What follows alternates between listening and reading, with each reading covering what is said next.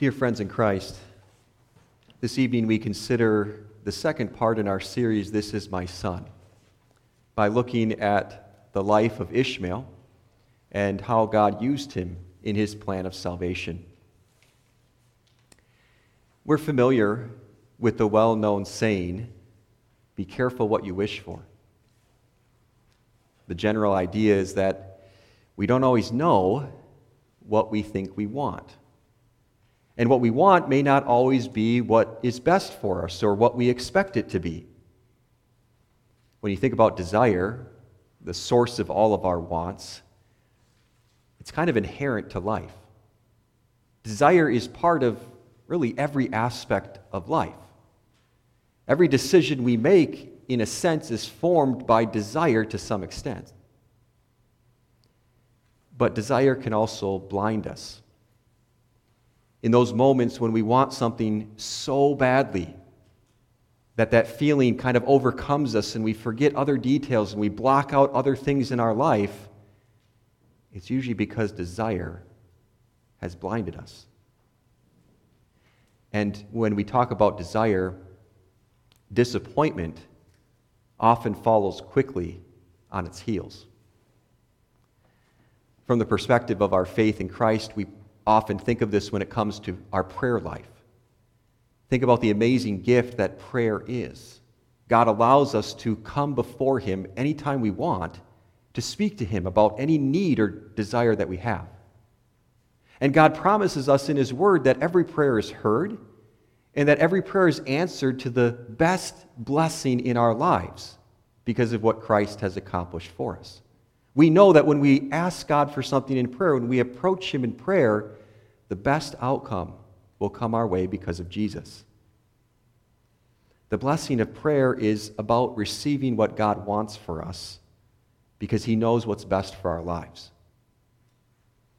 But how easy it is to see prayer in a different light.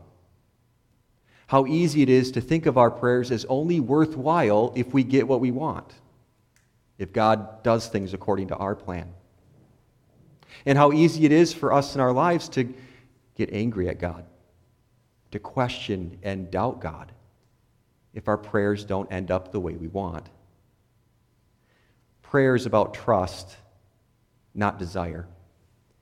But so easily it can become the opposite. Our Advent series this year considers the reality of unmet expectations, especially in our relationships and especially in the individuals that we look at through God's Word, in the relationship between a father and son. This evening we look at our next lesson about Abram and Sarai and Ishmael. And we read this evening from Genesis chapter 16. We'll be reading there verses 1 through 6. The entire context is printed in your service folder. Now Sarai, Abram's wife, had borne him no children. She had a female Egyptian servant whose name was Hagar. And Sarai said to Abram, "Behold, now the Lord has prevented me from bearing children. Go into my servant. It may be that I shall obtain a child by her." And Abram listened to the voice of Sarai. So after Abram had lived 10 years in the land of Canaan, Sarai, Abram's wife, took Hagar the Egyptian, her servant, and gave her to Abram, her husband, as a wife. And he went into Hagar, and she conceived. And when she saw that she had conceived, she looked with contempt on her mistress. And Sarai said to Abram, "May the wrong done to me be on you. I gave my servant to your embrace, and when she saw that she had conceived, she looked on me with contempt. May the Lord judge between you and me." But Abram said to Sarai, "Behold, your servant is in your power. Do to her as you please." Then Sarai dealt harshly with her, and she fled from her. These are the words of God that we will be considering tonight. This text comes right on the heels of God reaffirming His promise to Abraham. If you back up one chapter in Genesis to chapter 15, God again gives Abram that famous promise that he would be the father of a great nation, that his descendants would be as numerous as the stars. And we're told there in Genesis 15 that Abram believed God, and it was credited to him as righteousness. Abraham trusted this promise from God. And this promise was not just about Abram's family here on earth, but it was also about all of us. It was about all believers, those who share the faith of Abraham, those who trust in Jesus Christ. And so we are all rightly called children of Abraham. When Abram trusted God's word, he was not just trusting a promise about his family for his life. He was trusting a promise about the Savior who would come. And all of us who share that same faith trust in that same promise. Obviously, as we get to chapter 16 here in our text this evening, some time has passed since the events of chapter 15. We don't exactly know how long it was, but we do know this. It was long enough to get Abram and Sarai to begin doubting God's promise. And so begins the idea fueled by desire to take matters into their own hands. Back then, in that culture, and in the cultures of the other nations around the people of God at that time, it was very common for a man to take multiple women as his wives. It was also common that he would take a woman who was a servant in his family or in his structure. And while it seems strange to us today that Sarai, Abram's wife, would suggest such an idea, it really wasn't out of the context of that time. I'm sure for Sarai it made a lot of sense in her mind. Like Abram, Sarai trusted God's promise that had been given to them, and she probably thought it was proper and right for her to play a role in fulfilling that promise. Maybe she convinced herself that God was using her to bring this to pass in some way. Probably also seemed like a foolproof plan to Sarai. Because she was master over Hagar, any child conceived from Hagar and Abram would legally be Sarai's. Seems like an open and shut case. It seems like this was exactly the way to bring about this heir that had been eluding Abram and Sarai for so long. But Sarah's idea, whether culturally acceptable or not, was clearly against God's plan. As open and shut as this may have seemed, as foolproof as this may have seemed in Sarai's mind, she should have known that God would never fulfill one of his promises by violating his word. This plan caused Abram to commit adultery. It caused Hagar to commit sexual immorality. We see the strife that it created between Sarai and Hagar, how Sarai treated her harshly and how Hagar ran away. And furthermore, after all was said and done, it couldn't make Ishmael the rightful heir of Abram. He was not the heir that God intended. God promised that the child would come from Abram and Sarai. Although this was Sarai's idea, Abram wasn't free from responsibility either. Instead of pointing out the problem with the plan, he gave into it. Instead of exercising godly leadership, instead of stepping into the role that God had given him, he consented to it. Both Sarai and Abram neglected God's will and sinned against him. They openly violated his law, and they revealed through that a deep lack of trust in God's promise. Each of these things indicate that they failed to be careful in what they wished for. But our text tells us one more area that they failed to account for, and that was Hagar's reaction. Sarai expected Hagar to willingly give up this child without a fight, and that everything would be fine and it would all be taken care of. But she should have known enough about human nature and about the emotional connection between a mother and her child to know that Hagar would never do this easily. And so there was conflict. Chapter 16 continues with that broader context that's printed in your service folder about how Hagar ran away because of the harsh treatment from Sarai. And the Lord appeared to Hagar while she was in exile and encouraged her to return and submit to Sarai and to her authority. Obviously, this would be difficult for Hagar to do, but in the end, it would spare her life and Ishmael's life. And God promised, even though Ishmael was not the one that he had chosen, he would become the father of a great nation himself.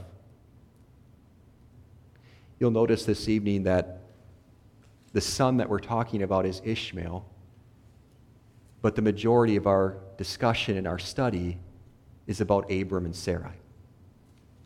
Because of the choices they made, because of their decision to take matters into their own hands, Ishmael's legacy would always be known as an example of a failed expectation. Our scripture reading from Galatians brought this lesson out as the Apostle Paul explained the spiritual significance of this story in the Old Testament to our lives today. Ishmael and Hagar represented the futility of achieving our salvation through the law, through what we do or through what we feel. That was their story. That was their legacy. Isaac, on the other hand, represented the fulfillment of God's promise through the gospel, the freedom that brings through our Savior Jesus, the one way for our salvation to be achieved. Because of Sarai and Abram's choice, Ishmael's legacy is always emblematic with failure. Just as Abram and Sarai failed to achieve the fulfillment of God's promise to them by their own means, so also all who attempt to achieve life with God through their own works or effort will fail likewise. At the very beginning of that section in Galatians, as Paul explains the spiritual significance of this in our lives, he starts with this question. Tell me, you who desire to be under the law, do you not hear the law? Talk about a question of great spiritual significance. And it's a warning from the Apostle Paul. Be careful what you wish for. Be careful of the pathway that desire can take you down when it comes to your faith. Be careful of thinking you have all things figured out before God. Be careful of assuming you are the fulfillment of His plan for your life, and that all of your desires, all of your thoughts, all of your dreams, all of your actions will perfectly fit into that plan. Paul says when it comes to our faith, if you think you can achieve salvation by the law, you ought to read the law and see what it says to your life. In the same sense, Sarai's humbling of Hagar in our text and eventually casting her out of the family was symbolic, Paul says, of God doing away with the law as a way to salvation for us. You see, in both lessons, both in Genesis and in Galatians, in order for God's promise to be realized, the counterfeit method, the false method that had arisen through man's desire, had to be done away with. Paul says Hagar and Ishmael had to be cast out in order for Isaac to become the child of promise that he was. And this is exactly what Jesus, the true Son of God, did when he came to earth in our place. Jesus fulfilled God's long-awaited promise of one who would come to redeem sinners from condemnation. And just as Isaac's birth marked the fulfillment of God's promise to Abram, so the birth of Jesus in Bethlehem marked the fulfillment of that promise of salvation to all the world. When it comes to Ishmael as a son, the unfortunate reality of his life is that the fault was not really his. His story and his legacy is more about what Abram and Sarai chose to do than what he himself did. The same parallel is also present when we consider Christ as our Savior. The obligation that he took on under the law was not of his own doing. Jesus stepped into our place. It was our sins and our transgressions that made it necessary for him to not only be born as a human, but to suffer and die while he was here on earth. And like Abram and Sarai, it was our lack of trust. It was our infatuation with our desires. It was our discontentment with God's way of doing things that created a need for the Savior. When you look at this text before us this evening, it's not the typical Christmas text that we think about. There doesn't appear to be a lot of hope and joy in this text. We see that Abram and Sarai were weak and foolish. We see that Hagar and Ishmael were mistreated and cast out. And yet we see hope this evening through God's word. Because the central message of this story is not about Abram and Sarai. It's not about Hagar and Ishmael.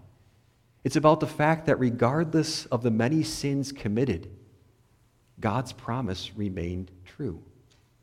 Nothing that Abram and Sarai did, even with the best of intentions, could undo what God would accomplish through Jesus.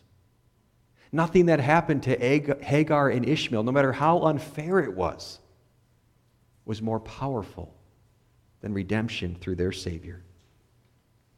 What amazing hope this gives our lives as we consider what we go through in our faith, as we consider the light of our sins and transgressions before God's law.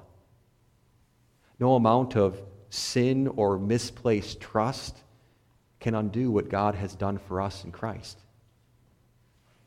No attitude or wickedness that's committed against you by someone else is more effective or more powerful than the love of Jesus. The central message of this story tonight does not rise or fall on the actions of any one individual. It's bigger than that.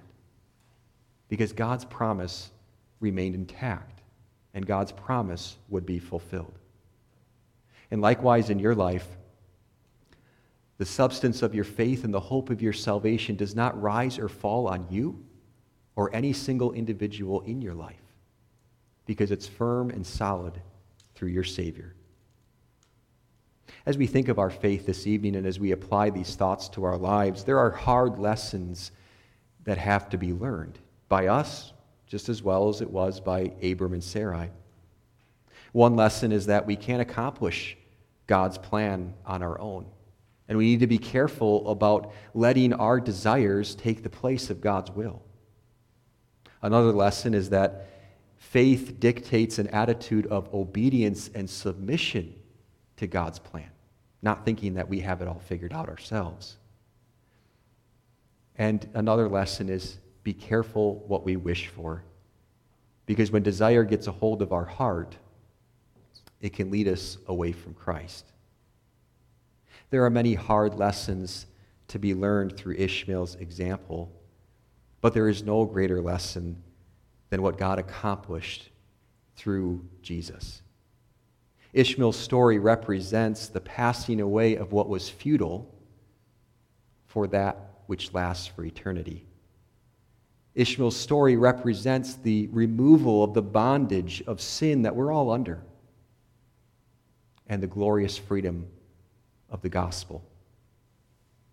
We see a reminder of that from God, not just in the events of our text, but in Ishmael's own name. The end of chapter 16 tells us that the angel of the Lord came to Hagar and told her to name her child Ishmael, which means God hears. Ishmael's name would always be a reminder that God did not forget about Hagar, that God heard her pleas and her cries, and that he responded to her in mercy. But God went even further than this as well, not just talking about his mercy and symbolizing it in Ishmael's name, but showing Hagar his love and his mercy directly by leading her back to safety. After Hagar ran away and she felt abandoned and was overcome with loneliness and despair, God brought her back. God spared her. And Hagar confessed in that moment something that she had learned about God. Our text tells us that she confessed that he was the God who sees. In both of those examples, we see the greatest hope that we have this Advent season as we approach Christmas and even far beyond that. We have a God who sees and hears. And he sees and hears in our lives as well with his mercy in Christ. As we consider our lives in the light of this story, as we apply some of those hard lessons to our lives, let us remember the most important one. God hears and God sees in his mercy. We have freedom through what our Savior Jesus has accomplished for us. Freedom to lay down our arms and stop fighting against God's will and stop trying to accomplish everything on our own. We have freedom from the wickedness and evil of the world, even up to the point of death itself when it stares us in the face. We have freedom through our Savior Jesus because he came in our place. He went through everything we go through, and he paid for our sins on the cross. Jesus, the Son of God, is the greatest example of how God hears and sees us in our lives, and how he will always respond in his mercy to us. Thanks be to God again this Advent season for such an amazing and wonderful gift, and may we be reminded again and strengthened in our faith through everything that our Savior has done for us. Amen. The peace of God, which surpasses all understanding, will keep your hearts and minds in Christ Jesus. Amen.